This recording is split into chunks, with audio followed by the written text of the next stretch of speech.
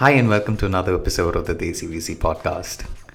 This is your host Akash Bhatt, and each week I bring you leading investors and operators investing and building companies in the diverse tech landscape of India. Well, today on the 87th episode of the podcast, I've got Mukesh Kalra, CEO of ET Money, here with me on the show.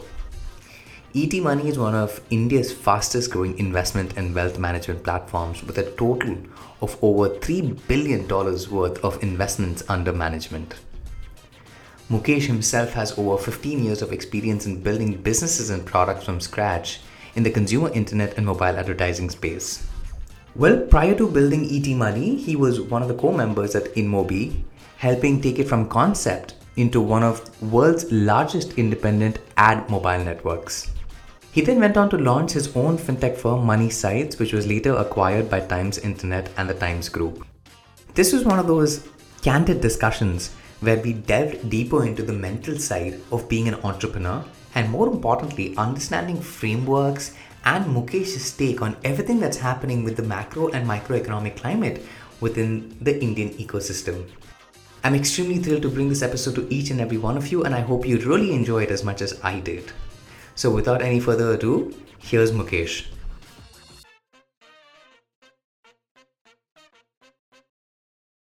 Mukesh, it's a pleasure to have you here on the Desi VC podcast. Ever since I had the opportunity to review this, the chance to sit down across the table from you, I've been looking forward to this day. So, welcome to the podcast. Thanks, Akash. It's amazing to be here. Thanks for having me, and thanks for taking time, at late night from where you are operating from. Thanks a lot. Well, I've always been a late night person, so this is the most active that you'll find me at any point during the day. Yeah. So it's the perfect time to have a conversation with me. Okay. And on that note, I really could have started this episode in multiple ways and probably gone with the origin story, or probably asked you a little bit more about how things have really panned out for you as an entrepreneur till date.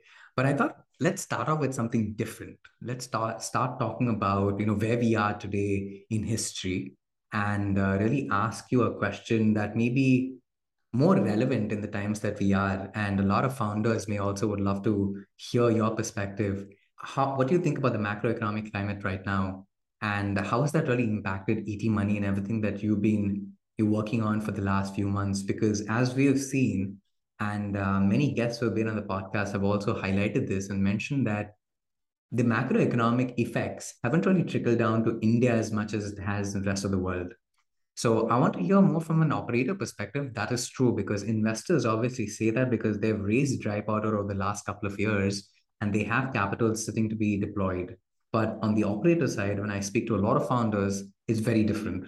There are founders who are still struggling to raise money. There are founders who are really thinking about having strict budgets and really being very cautious and conscious about how they go about with their company building at this point of time in history, right? So, setting that context, I'd love to hear what your thoughts are and how are you thinking about where we are right now as a founder. Sure. Uh, so, Akash, if you really look at it from the perspective of macro, definitely there is lesser kind of inflow of VC money. Where, as a company, if you are more funded by VC money, then you will start to face problems. That's very clear across the board. But at a micro level, we don't see that big an impact. And as you were saying, simply because you look at any kind of consumer disposable areas, right? Which is whether it is travel, whether it is entertainment, whether it is shopping, eating out. In India specifically, it's still going, through the roof, and it's beating like pre-COVID levels at all across all these sections. So I think there is a micro demand which is there, which is not impacted, and hence consumer-led startups which are focused on this kind of demand have a very positive future because there is a lot of demand to be met. Now, from a company's perspective, if you have been serving the demand with only VC money and don't have a very strong, say, sustainable unit economics, then it will become more and more tougher, right? Because then you have to actually kind of switch your DNA from saying growth at any cost to growth at sustainable unit economics. And that statement change is very big for a lot of startups. So like your growth guy has to become your CFO. It's kind of that kind of scenario. So I think it's across the board. Demand is great. If somebody is building with a very strong unit economics, probably the best time to double down. And people who have not focused on unit economics and profitability will need to figure out a way to significantly cut costs. So I think that's the broader top line view. And at ET Money, actually, a few things definitely kind of worked out for us in a much better way. We have been very capital conscious as a company itself. We are funded by Times. That comes with its own, a set of good things that you have to be kind of more cautious around how you spend the money. And that helps because then the DNA is set to be much more capital efficient. Right. So, for example, the metrics that we drive, close to $1 billion of new investments happening from ET Money app every single year. And when we compare it to competitors who are VC funded, we are actually reaching the same level of metrics with 1/6 the capital. Right. So if fundamentally we believe that for us, this is like the golden time where everybody else will have to figure out a way to kind of be capital efficient. And we are actually kind of breaking out from there and having a much bigger opportunity in front of us. And again, from a wealth perspective in India, the micro is not changing. In fact, it's getting much better. Right. So there is still $1.5 trillion lying in savings account and deposits. Mm-hmm. There is still like only 40 to 50 million investors. Indians have actually been exposed to capital markets. Mm-hmm. Right? There is still pockets and segments which are becoming bigger, and probably will go 10x from here. So if I just combine the macro with the micro itself and superimpose it on wealth tech in India, it's actually kind of literally day zero for, that's how we look at it, day zero for wealth in India, where so it's very, very exciting times for us. You bring up a couple of really good points there. And one thing that really stood out to me was how you compared where India is right now and the fact that the micro is growing, right? The micro is really given India a lot of momentum, and investors and everybody in the market a lot more positivity with respect to what's going on everywhere else in the world. I'll give you a quick example. About a month ago, Tobias Lutke, who is the CEO of Shopify, sent out his memo where unfortunately he had to make an announcement that he had to let go of 10% of the people. And in that memo, what really stood out to me was that he was bold enough to highlight that the company was able to look at the projection and the growth that they were experiencing during the pandemic and then make a very bold bet. The bet being that, he bet that the channel mix, the share of dollars that travel through the e-commerce rather than physical retail would permanently leap ahead by 5 or 10 years. And unfortunately for him, he got that completely wrong. And they ended up hiring a lot more people, which eventually ended up being mundane because post-pandemic, the growth rate came back to what it previously was. So when we talk about it from a CAGR point of view, it kind of corrected itself. So Yeah. he kind of looks at it in hindsight and says, I hedged a very big bet on the industry really changing, and that didn't pay off. However, on the contrast in India, that's not happened. Like, in fact, going back to the point that you made, the market's just gotten better, deeper, and given really a lot more positive outcome for investors, for operators, for incumbents to really double down on. Now, what do you really allude that to? Like, where is that really coming from? Like, why has India been probably much more, I would say, stable in this period of time than any other market that we've seen? And how are you looking at it from a founder point of view, especially when you were in that phase, say, about 7 or 8 months ago, where there was an uncertainty around markets? And then, 7, 8 months in, we're almost inching closer towards the last quarter of the year, where things have perhaps really been much more brighter and greener than anybody would have anticipated. What do you really put that down to, and how much positivity does it give you going into the next year, 2023, when there's still talks about recession on this side of the world, when on the other side people are just talking about opportunities and opportunities? Yeah, yeah. So there are multiple ways to answer that, right? See, first is that a lot of times the references get made with different geographies, right? So US, it's known to be a mature, saturated market. So reversal and all those things actually become tougher, or like significant shifts are very difficult to happen in a saturated market, because the players have figured out their equilibriums, right? In that sense, you look at EMEA, for example, the European thing. There also the lot of things are actually kind of in that similar zone. Then it is MENA, then INSEA, and India, right? In that sense. So if you look at it from a reference perspective, India has actually kind of stayed put and actually has been better performing from demand and supply perspective. But internally at India, because the simple answer to that is the size of the market. The size of the market in terms of whether it is spends, whether it is the absolute value of number of people who are yet to actually get exposed to a lot of services is like massive, right? So that irrespective of a lot of macro scenario doesn't change, right? Because it's early days of India's penetration on a lot of products, right? So for example, in uh, in India there are close to 400 million savings account, but there are only 30 to 40 million investors. So the gap is like crazy, right? In terms of that. Right. So what happens is there will be ups and downs, but at a very uh, significant shifts level, it will always be up and to the right.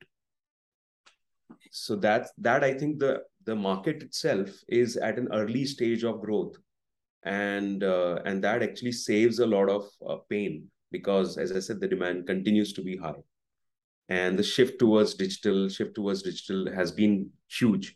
Yeah. And the second part is the underlying infrastructure specifically to online, and Mm-hmm. specifically in fintech, is amazing. We know the India stack. I think it's a repeated story about UPI. Then there is account aggregator which is coming. So there are like so much enablers that now the foundation is big. The number of users are also kind of getting bigger in terms of segments. Now it's all about, actually the market is exploding in terms of the size. Then it is all about figuring out the right segments and going after them. So you will see a lot more verticalized, focused, players doing phenomenally well, simply because earlier there was a need to be multi-product in India, because each market segment was small, right? The slivers were very small for you to make like $1 billion company, for example, Yeah. right? But in wealth tech itself, now there are $3 to $4 billion companies Yeah. just for wealth. And just in brokerage in that, or just in say mutual fund in itself, is like a huge market out there. Market. So I think the depth of the market is actually just starting to get much deeper, and that opens up a very different kind of opportunities for a lot of players.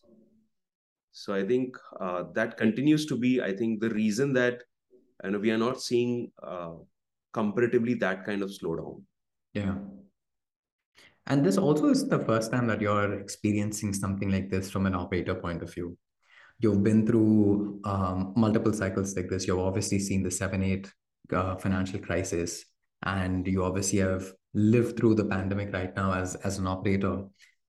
Are there anything that is there anything that you want to share and would like to share with our listeners, taking us back to the 7-8 crisis and where we were during the pandemic, and if there are any similarities or differences that you saw from a company building point of view that either made your life easier or difficult as somebody who's on that side of the table every single day? Because when we listen to it from a macro perspective, everything looks very, very scary, and everybody's first instinct is to just look at everybody else and see what they're doing and try and mimic, if not have individual thought. And individual thought, unfortunately, in our industry comes very rarely. And I'm just trying to be very generous here as well, putting myself also in that bracket, saying, yeah, when the pandemic hit, we sat quiet. We looked at what everybody else in the industry was doing, and then trying to take cues. And because we didn't really know what's going to happen, it was the first time we as a fund were experiencing a pandemic ourselves. So it's not like we had something to rely upon from a historical data point of view and say, hey, we've been through this. Don't worry about it. It's a different market. But you've been through two different phases as an operator. So just putting your or taking you down the memory lane, how would you contrast the two, and what learnings have you had from both that kind of give you more courage and optimism for anything that might hit us in the future as well? Yeah. So, in my journey, I've seen almost four near-death experiences at a company level. First was in Mobi itself, uh, Mm-hmm.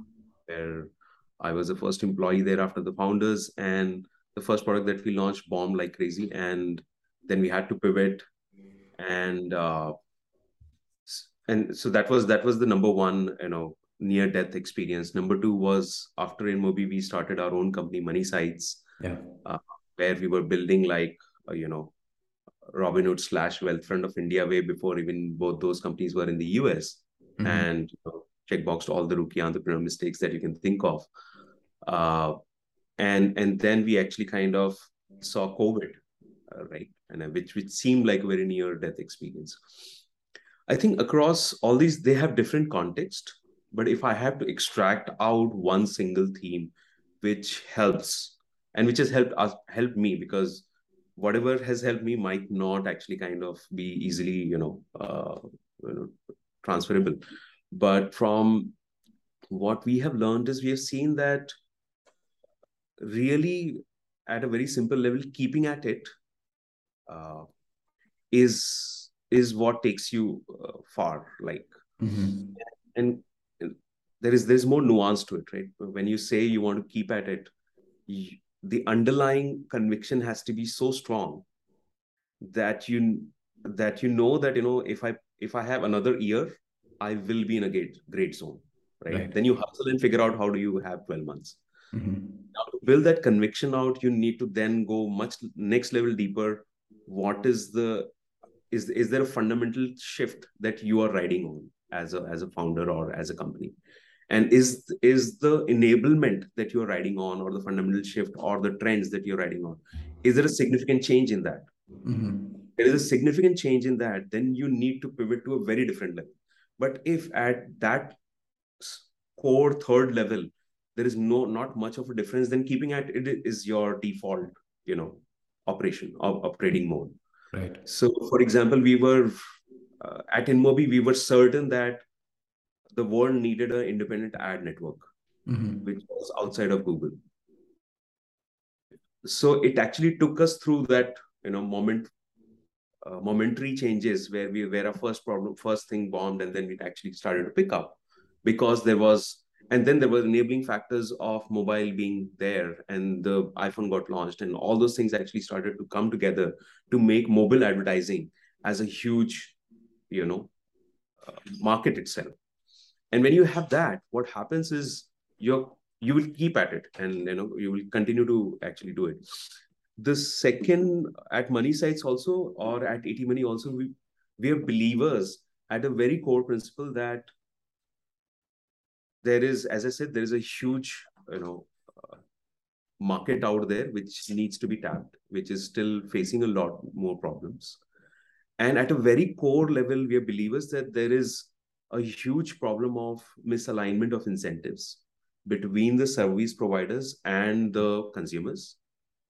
The way to actually manifest that is, today, when a bank RM actually calls you, you don't really pick his call, right? Like, you just don't want to talk to that person.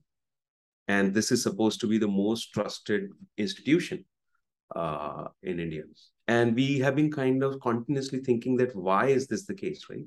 And if you really drill it down to the third level, then you will figure out that uh, it's actually, when an ecosystem is driven by commissions, it really doesn't align to the consumer outcomes. when an ecosystem is driven by forcing consumers to do transactions, it doesn't align to the consumer outcomes of either having higher savings, higher, wealth creation and all that, right? So I think it's a very fundamental belief, and it's been proven like n number of times, this hypothesis, that you actually take out this misalignment of incentives, you suddenly have like a huge company. And we believe that any company which solves for this misalignment in the Indian fintech space has a massive opportunity to be unlocked. And to just give you one example of it, like when we started mutual funds at ET Money, we had an option to do regular mutual funds which have commission baked into it. But there is an option for this, for companies, platforms like us, to provide no commission investing. Like there is an enabling. There is something called as a direct mutual fund in India where there is no distribution commission baked in. We actually pivoted to that with the underlying principles that I said, that we can actually solve for that misalignment. And suddenly that became the biggest growth engine for us. And then it became like the biggest growth engine for Indian, wealth tech in the mutual fund space. And today, direct mutual funds, we drive close to 1 billion every year. The direct mutual fund space has actually become 25% of the total mutual fund, AUM in the country. And this is in a span of just 4 years. The industry has been there for like almost 20, 25 years.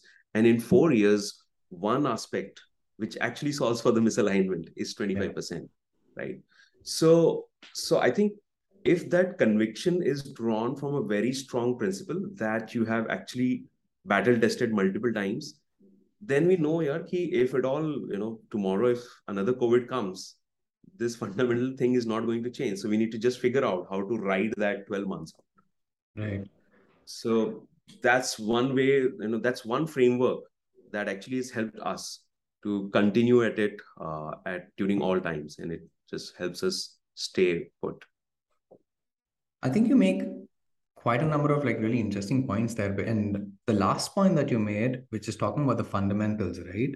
Subramaniam Jaishankar also talked about it very recently, where he talked about why India probably is not experiencing as much trouble as the rest of the world is because the fundamentals were so strong. And we spent a quite number of time rectifying those fundamentals in the last 7 or 8 years. Not just owing to the current government, but also previously, just putting some fundamentals in place as well.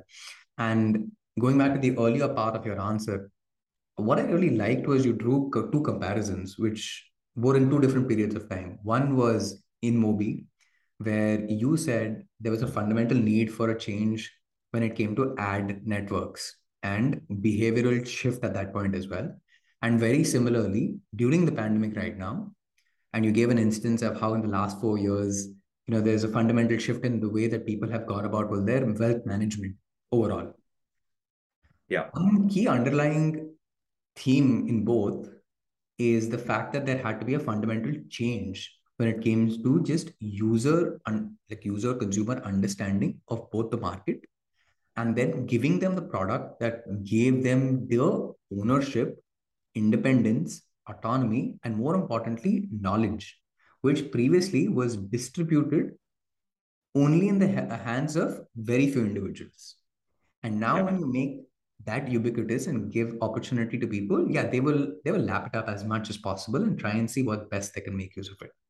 Now, having been through both these changes in two companies in almost 2 different decades, what are some of those things that founders need to really implement to make sure that when you're trying to change a consumer behavior, you're not really changing yourself, your company's ethics, core principles, business model.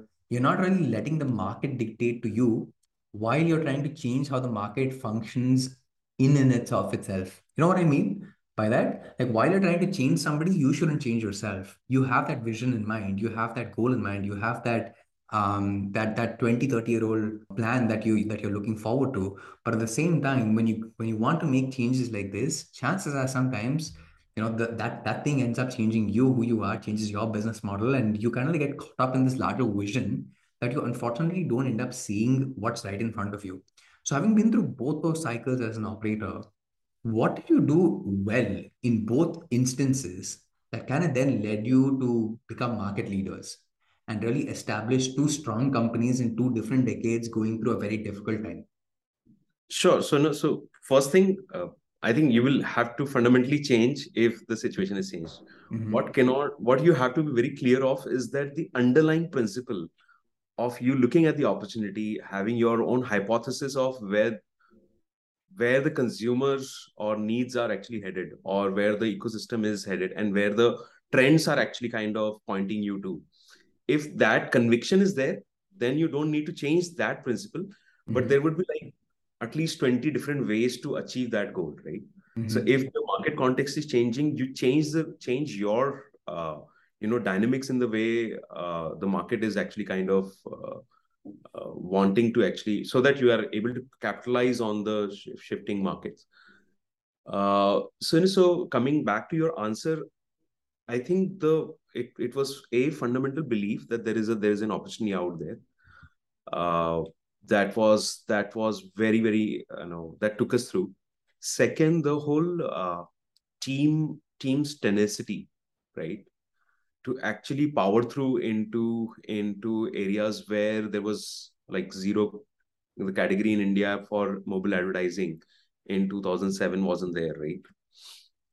But the sheer tenacity and the belief was one, very core ingredient to it.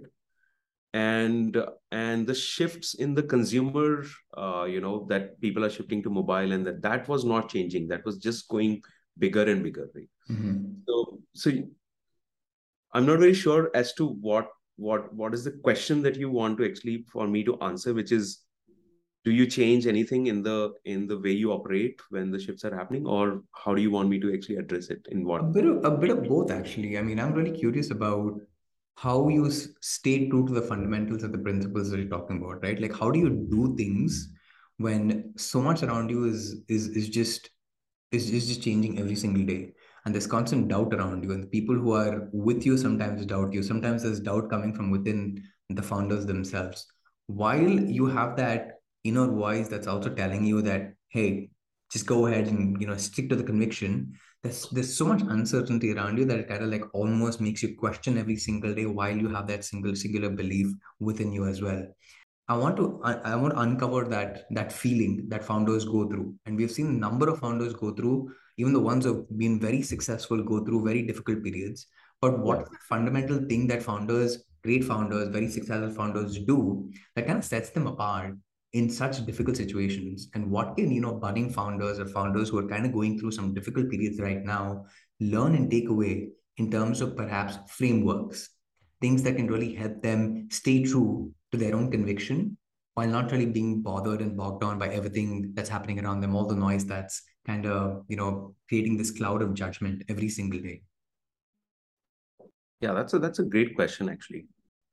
One is the belief is strong from a operation operate on a day-to-day operations perspective, right? At a very Yes. micro day-to-day level. Yeah.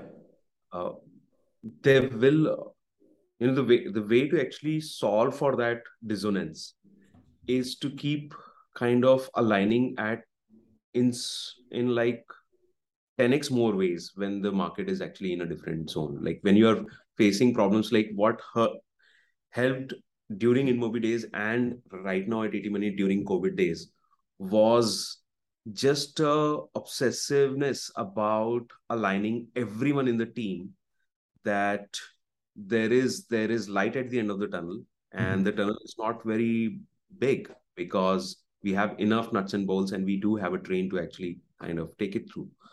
I think that is the first basic, thing that will help a lot. Like that helped us to actually over communicate, keep on aligning to this, to and reinforcing the beliefs that why we are into existence, why this is not changing, and it's all about figuring out the next 12 months, Mhm. and then drilling it down to the how of it. That how are we going to actually kind of figure that 12 months out, or Right. 6 months out, 9 months out, 12 months. And as founders, you don't have an escape to that. You need to figure that 12 months hustle to say that, okay, let's take these three shots. If it is a problem on the funding side, then we will actually figure out a way to take a bridge. Mhm. right?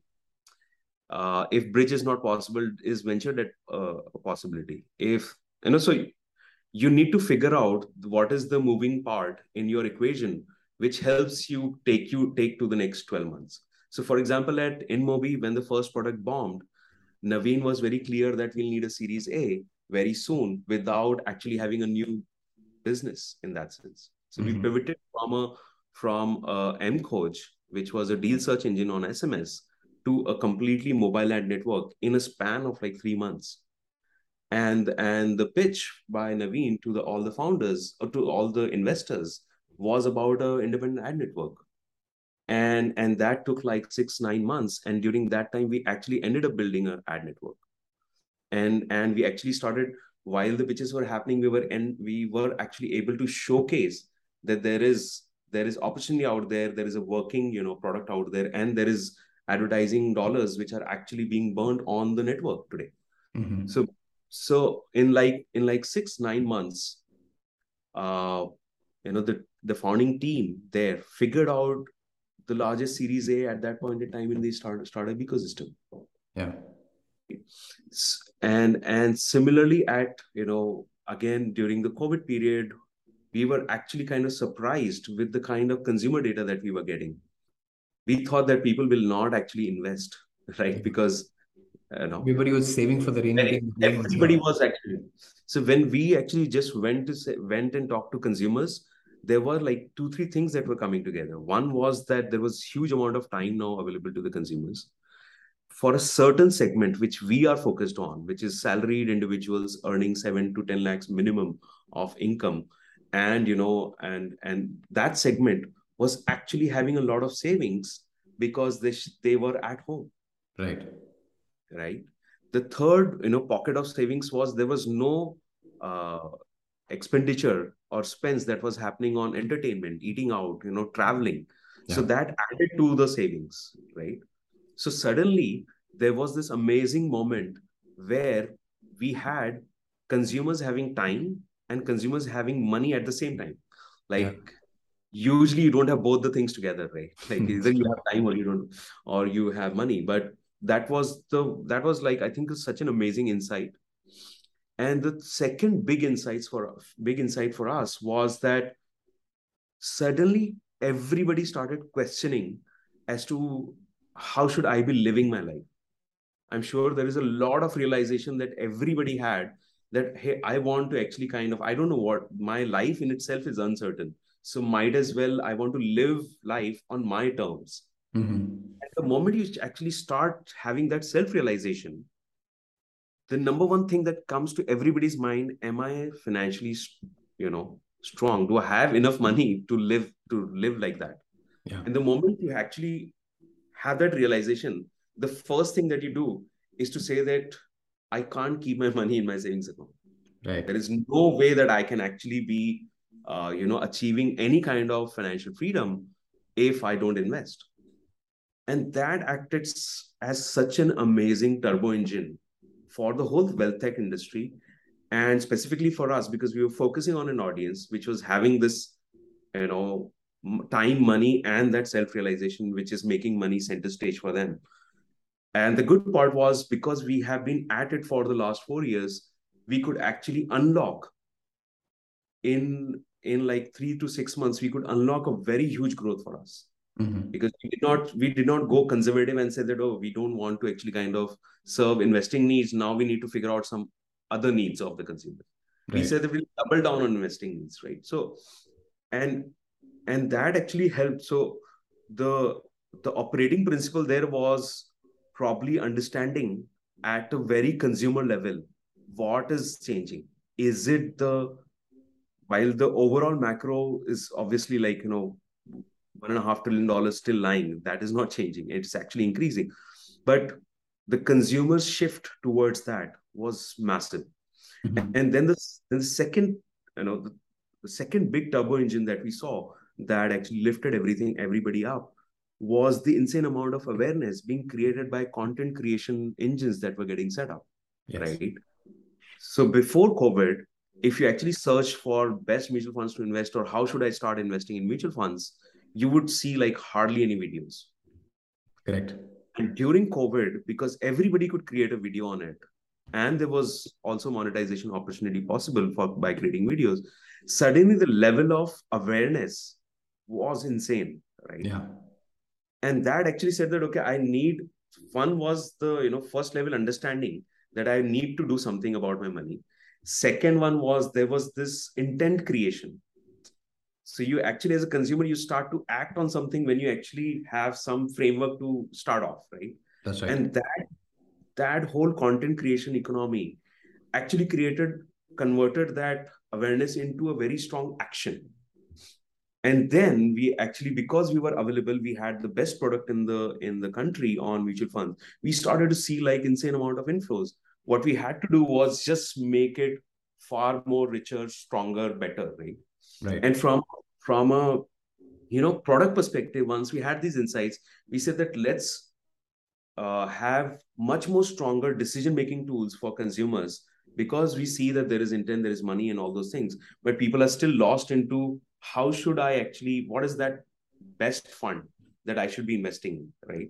And that's where we started creating a series of super powerful tools for Indian consumers for investing. Yeah. And that actually led to another level of growth. So if I drill it down, while the context at InMobi is very different and it's a B2B setup, and here it is a very different context. One underlying thing is that, okay, principally you have the belief and the conviction stays. The way you go out and hustle to understand what's happening and rapidly apply Yeah. is what is going to take you to the next level. And once you're into that mode, then you actually forget the market context, right? Yeah. Because you're so deep, you actually kind of, and if you don't hustle like crazy at that point in time, you cannot paralyze yourself into that during that time. That's, I think, probably in both the things, the common theme is that belief is there, but you don't paralyze, like you Yeah. don't get paralyzed because of so much negative discourse that is there around you, right? And then hustle rapidly to get the consumer insights or whatever can take you to that survive for that 10 12 months, right? Yeah. Probably, sometimes I felt that we were thinking of survival, but actually it was the chance to not survive but thrive, right? Like, Hyper growth. Yeah. go for growth. So I think that really helped us. Yeah, in that particular segment, not only did you uncover so many insights with respect to your own journey, in both cases at InMobi and now at ET Money, but also you delved into a bunch of fundamental concepts right from culture where you talked about, and I don't know if you noticed that, but in one of your earlier points that you made, you talked about how the founders were able to infuse their own vision, their own direction, and starting with that why, as Simon Sinek says, and then going out to like the other two periphery circles are talking about that whole golden circle concept, to all the way up until current trends that we're seeing across social media content creation, which really has propelled the industry forward, and more importantly just made every consumer at least aware about, in your case, mutual fund, wealth management, but in other cases just getting people acclimated with these terms. Yeah. Growing up, Yeah. fortunately or unfortunately, I don't know about you, I wasn't exposed to this kind of stuff. I was exposed to a lot of business stuff, but I was never told from day one that, hey, you got to start thinking about investing. When I was a teenager, if I wish somebody had told me, because my brother, I've got a younger brother who's 15, who's now having this access to content every single day wherever he looks. Like he can't escape that because it's there in advertising, it's there in newspapers. These startups are advertising in on IPL matches. So you're literally surrounded by brands who are telling you every single day that you earn one money, put 50% of that into some sort of an investment opportunity fund, whatever it is, right? Now I also want to play a little bit of a devil's advocate here in two different situations. Sure. First is, we've looked at the trend of people investing during the pandemic, and fortunately or unfortunately, while they got introduced to it, they have made some bad investments because lack of awareness, didn't really know how the market works, probably looked at something that was hot on paper, didn't really know the fundamentals, invested in wrong things, and maybe now second guessing whether investment is for them or not. Sure. So while there's been that trend where awareness has come about, there's also some, to an extent, some investors who are looking at it and saying maybe this is not for me. I tried, I failed, and this is something that Warren Buffett and Charlie Munger talk about all the time. The good investors continue to invest, and in fact, they want the price to keep going down and down, no matter how much they keep investing, because at some point the markets will correct themselves and you eventually try to make money because it's a long term game. And unfortunately, a lot of investors don't get it because we're also in that sort of an environment where it's all about instant gratification. We want to see today we invest 100 rupees, we want it to be 1,000 in like 1 year's time. It doesn't really happen like that. Yeah. When we hear all of these unrealistic stories on social media, that's the first instance. Now the second instance you talked about was also content creators. And while I've loved the fact that everybody from a Tanmay Bhatt to all the CAs like CA Rachna, who kind of like have their own massive following, who've really taken that baton and passed on from one person to another in terms of bringing that consumer awareness around just wealth management and finance, personal finances per se. There's also a section of the population that accuses them, saying, hey, you're kind of you're kind of like pushing people in one particular direction because fundamentally when you take a look at how they are also working, it's the industry, it's the nature of the industry. Some people will work with them so that you push them in a certain direction. Some brands will end up giving them a little bit of like money to really push a message.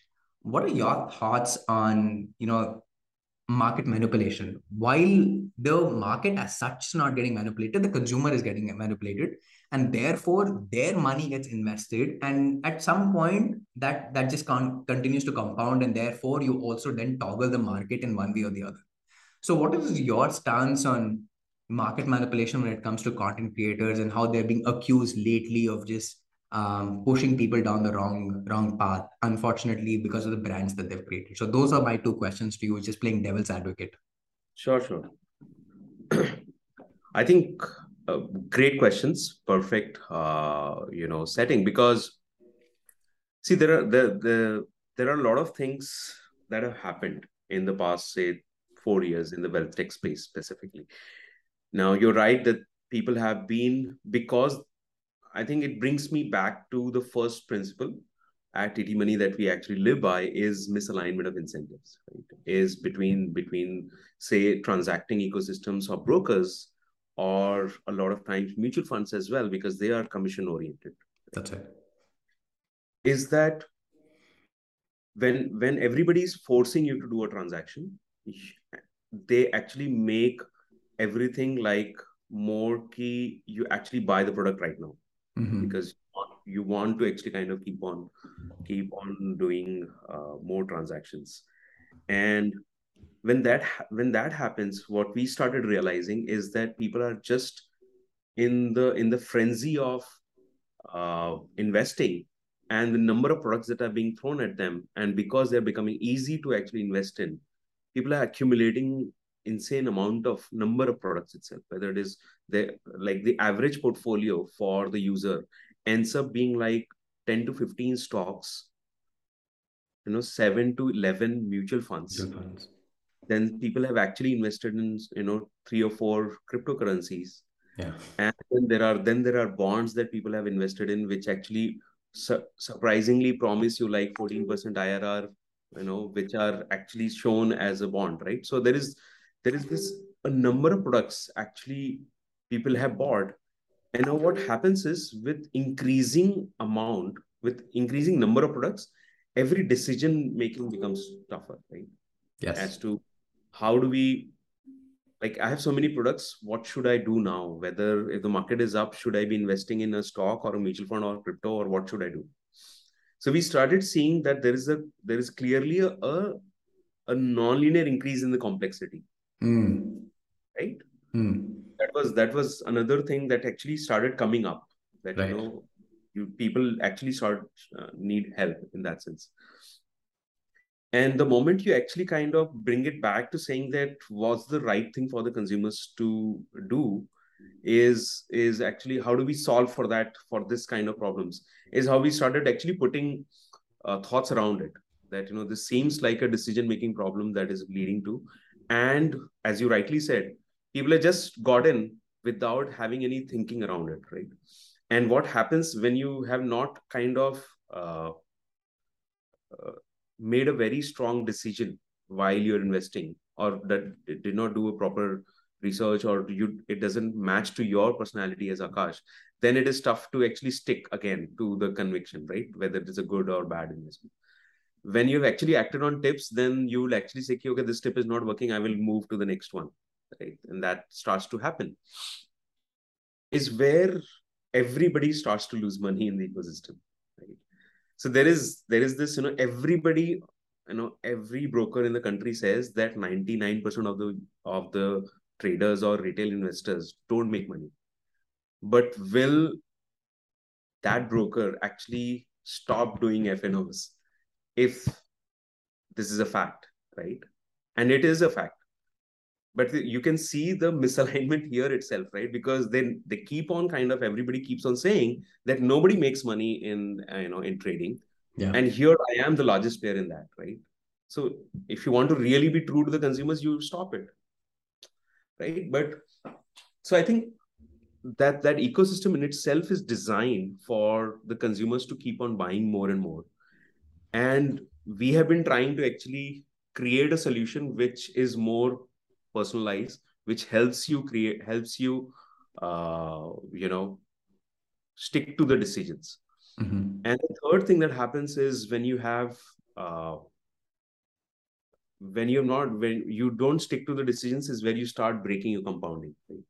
So you have a certain investment that you've done, and suddenly you see the markets falling down, and you cannot bear that volatility. You end up moving out Yeah. and break the compounding for you. So we actually kind of started to put these things, three things together. And that's the problem, that the industry, it's is the overall wealth tech industry problem that is going to be massive. Because while the consumers have come in, we got a crazy number of investors in the past 3 years. I don't see why will they retain if nobody solves for their decision making. Nobody gives them the assurance that that decision is right, and we are there to help you out Mm-hmm. when those tougher decisions come in. And that's where we took a much more different view to the whole thing, which is very unconventional, and we went and created a product called Genius, Mm-hmm. which exactly solves for this. We said that the whole transaction ecosystem will keep on forcing the consumers, and also it is commoditized, right? So if you really look at it in wealth tech, the technology to punch in a trade is exactly the same for every single broker in the country, Yeah. because it's getting powered by every single it's the same, or two or three companies powering the backend for everyone. I don't Right. know how many people know that, right? And the second thing that is happening is the regulator is taking away a lot more activities from the broker away. And and that makes the broker only the front end for for just punching trade. Then there is no, it's like complete commoditization, and the only business is transaction oriented. Then you actually kind of are not adding any value to the consumers. So we said that we don't want to get into that zone where it's a commoditized market with price is the only entry to the ecosystem. Then it is a race to the bottom, then there is no unit economics, and that is happening across the board. So we started actually solving exactly the problem that you asked in the first thing. People are coming in, but will they stick? And if they don't stick, the industry loses. Yeah. We are taking a shot with ET Money Genius to actually focus on the segment and solve for this problem itself, which is a much more stronger product out there. And that's the insight that we also felt, that that's the future, where much more stronger personalization and decision making power has to be given to the consumers. So that was the first one. In the process, I forgot the second question actually. The second one I was don't know just if with I answered respect your to, question clearly or not, but I think you the did. second one was on the content creators. Yeah. uh, there I think there are good and bad players. uh, there is no way to actually easily solve for it in my view, Yeah. because it is all UGC, right, at the end of the day. And I'm sure that eventually regulators will start to look at it to is it inducing too much speculation in the market, and because of that, and is it good for the consumers? So there could be something that should ideally be done to regulate, but it's not an easy problem to solve Right. in my view, in terms of, how do you actually segregate the true people who are actually really helping consumers take the right decisions about their personal finance. The way we have looked at it, we have one of the strongest content, engines on the ET Money, YouTube channel. Right. It has close to 3.5 lakh subscribers, and so we, again, simple principles we applied is that we won't do sleazy content with a girl coming and talking about stocks at 11 o'clock at night and all that, right? We won't do stock specific content. We won't do news specific content. We focus on unearthing data led insights to really manage your money. Mm. So that became like a principal theme that I think every a lot of consumers started loving it, because everybody gives gyan, right? कि यार ये पांच चीजें तुमने करनी चाहिए. You should do these five things, Yeah. but there is no data behind that. And if there is no data, then there is no credibility that gets built. So we said that you look at any ET Money YouTube video, there will be the transparency comes from the data. So that actually had helped us. But to answer that question of how do we actually solve for the problem of a lot of people getting misguided, I think it's a very tough one to solve. Yeah, On and I've kind of like been on the other side also, and you could one could also argue that Elon Musk does market manipulation with his Twitter account, and he constantly does that, and he was heavily criticized by even the SEC on this side of the world when he was tweeting, and there was fluctuation when it came to markets, and that trickles down to even the micro influencers at some point with some stocks. But putting that aside, one thing that I've kind of like learned in this short period of talking to you is I feel this is a very personal journey for you. And I also happen to read in one of your interviews that the whole idea behind you getting into the whole wealth management and personal finance space also was because like something tragic happened to a very close friend of yours and or somebody who that you knew, and from there on you kind of it's something that you related and you felt you wanted to change what had happened and hopefully not have that happen to like millions of other consumers in the country. One, I'm trying to understand, and I kind of uncover this with a lot of founders, is the why that they're doing why are they doing what they're doing every single day? And somebody who had worked at InMobi, who kind of was more on the advertising side of the world, and then coming into personal wealth and finance, how easy or difficult was it to like make that mental change as well and bring your personal passion into it? While I'm not saying you weren't passionate about ads and the advertising, but of course you were. You were very successful at it.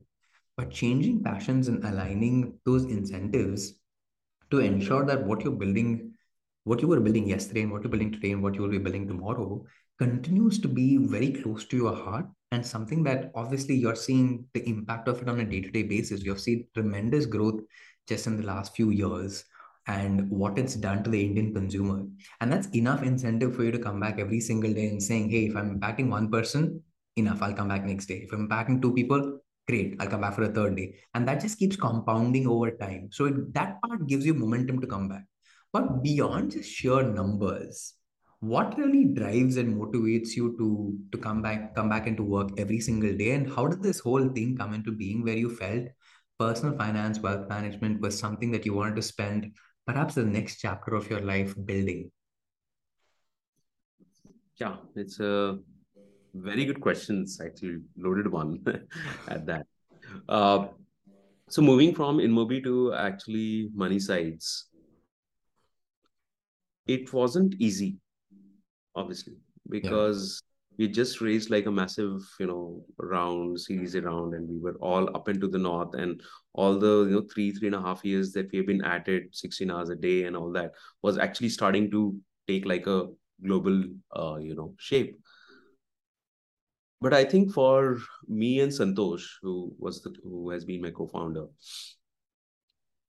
there are problems that actually keep you awake at night, which so the one way to actually really segregate that, whether you should be taking on a problem or not, is that you can't kind of get rid of that from your mind. Like it's Yeah. just you end up being possessed by it, and that's my way. That's probably what actually put me into that zone.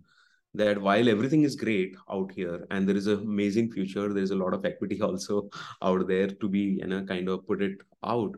But we started getting sleepless nights about the problems that we want to solve. We said, and with so much work still to be done at InMobi, which is having a very, it was day and night job. We hardly had any time to even, kind of thing. So being at two boats for a good period of time, we actually ended up making that tough call Mm-hmm. that let's go and solve for it. Uh, so that's how the decision actually happened. And it's always, irrational. Every startup decisions is, as you Yeah. would know, it's not at all rational. So trying to put a lot of, rationality around it is post facto. that Yeah. that but I think it's all about being that, having that, is the problem giving you sleepless nights, right? So I think that's the turning point for us to actually kind of shift What, into what, what was also the eureka moment for you now that you had founded Money Side and you're now, and even with ET Money, right? When did it feel like, acha, now I'm onto something? Like it could have been that one consumer coming back and telling you and giving you some feedback, or you saw something that the data was pointing towards something, or you saw like it was a millionth download, whatever it was. Like when did you really feel like, you know what? I think we're really onto something big here now to, double down on it. When did that happen? Yeah, I think just I think it started to happen. First level, what happened was when we actually started to wanted to solve for this problem that it is too much commissions leading to mis-selling in the Mhm. space. There was a regulatory intervention. So regulator came in and said that, no more upfront commissions in mutual funds, and we said that, oh, a lot of things are coming together suddenly, right? And that was probably one big moment for us to actually just take a jump at it, that now the world will need tech to Yeah. solve for that, and we kind of underestimated the whole shot at it, because there were no users, there was no one online in that sense. uh, when we started Money Size, that was like 2009-10, right? But when we at 80 Money, I think the first uh, the first set of 5-star reviews, right, on our app, which started pouring in like 6 months into the launch, was personally for me that aha moment that there is something that we built which strangers are actually kind of coming and saying, giving a 5-star rating and writing like wrong reviews. So it actually gives you that, it takes effort, right, to actually rate. Yeah. Yes, so that was, I think, personally, it became, and it continues to be the habit till day, that I don't sleep without looking at the reviews. Is just, my dopamine of the day in terms of positive. Uh, and second is also, it actually helped in multiple ways, that we then focus on 1 stars, becomes like a very clear feedback loop for us. Yeah. I think that just kept me personally kind of very excited about that. Consumers are loving what we have, so Yeah. there'll be more and more people coming in. And one way to actually look at that, probably to give myself like kind of a bigger dopamine effect, is to I used to always think of, if there are 100 5-star reviews, I should ideally be multiplying it by 5 or 6x, simply because not many people, as we discussed, don't would do it. So there will be like at least a good set of consumers who would be positive about what we're building. Yeah. So actually that kept us, that kept me personally in the initial phases to be really excited, continue. And as I think the time is passed, what really has changed is the bigness of the problem that we are going after. Like when I when I talk about misalignment of incentives, it ends up being like taking a financial ecosystem head on, Yeah. of, of companies which are going after, which make money of commissions, or companies which make money of transactions, right? It's like that's the ecosystem. That's like 99% of the companies. And and what keeps me going today is that we have figured out a way to solve for that, via like by not taking any commissions on mutual funds, not charging for transactions.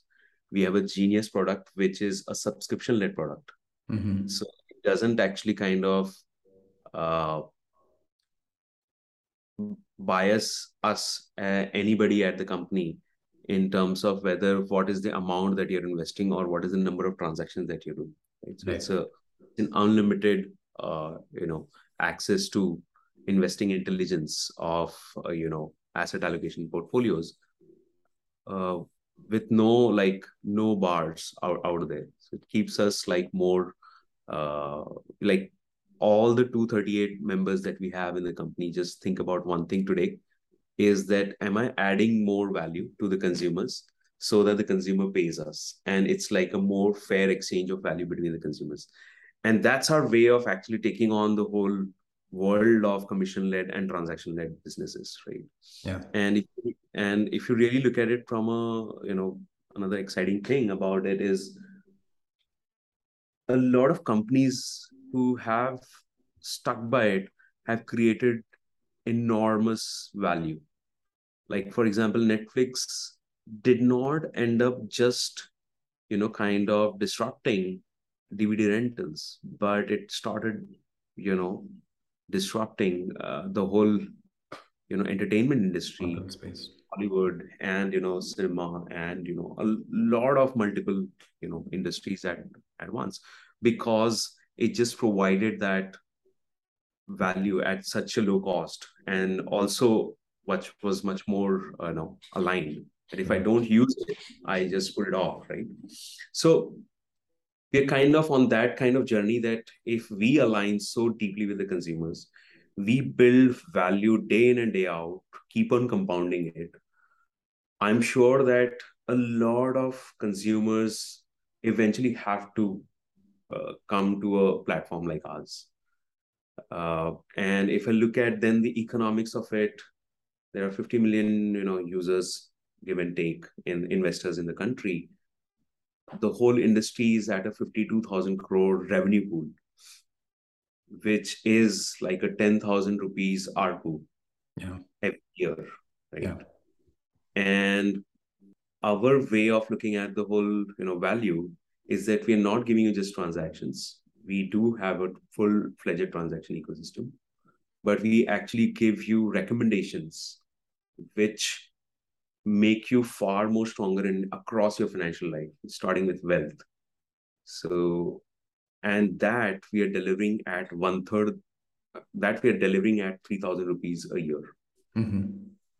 So, like somebody giving a much more higher value beyond what the whole ecosystem is giving, and being able to provide it at one third the cost, I don't see a reason that this cannot actually uh, shift a lot of revenue pools or displace a lot of business models.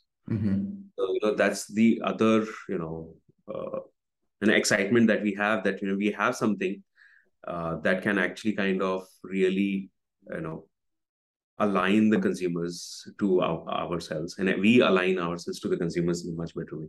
And eventually what will happen is that the whole industry will have to figure out a way to do the same.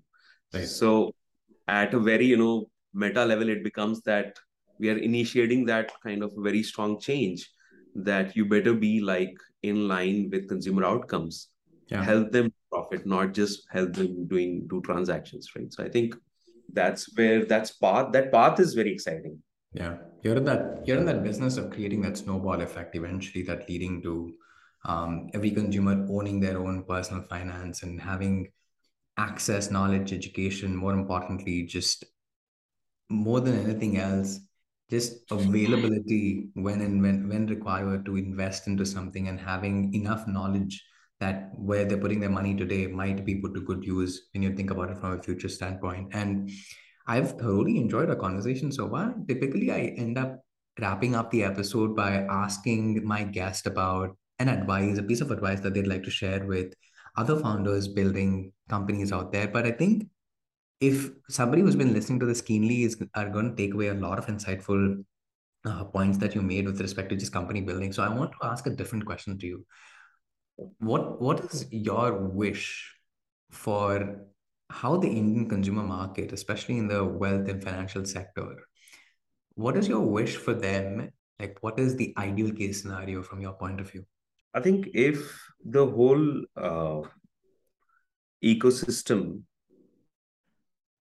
ensures that we have close to, say, 50 to 100 million millionaires minted Mm-hmm. over a period of, like, say, 10 years, I think we will make a dent on the India's, GDP itself.